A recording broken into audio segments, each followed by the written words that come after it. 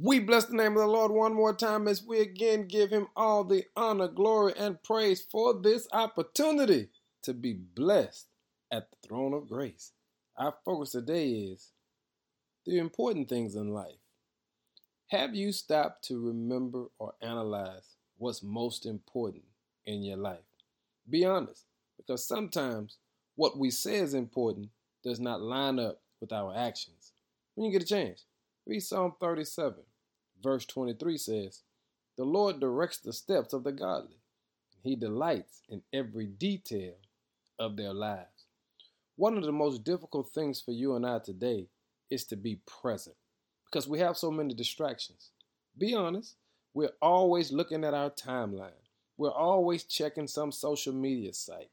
We're always looking at our phone or our iPad or our tablet.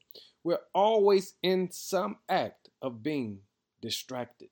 And the truth of the matter is, when we are distracted, we're missing the fact that God is present with us right now. Come on, tell the truth. You've seen us. We'll sit at the dinner table with our loved ones, and everybody's on the phone. You know what we're missing? The opportunity to empower ourselves with the most important thing. That's the presence of God. Do you think God is excited that when you are with him, you are distracted? Listen to the text. The Lord directs the steps of the godly, which is to say, he directs every step, which means he's present with us every step of the way. But we're so distracted, we don't see him. And then it highlights it. It says he delights in every detail of our lives.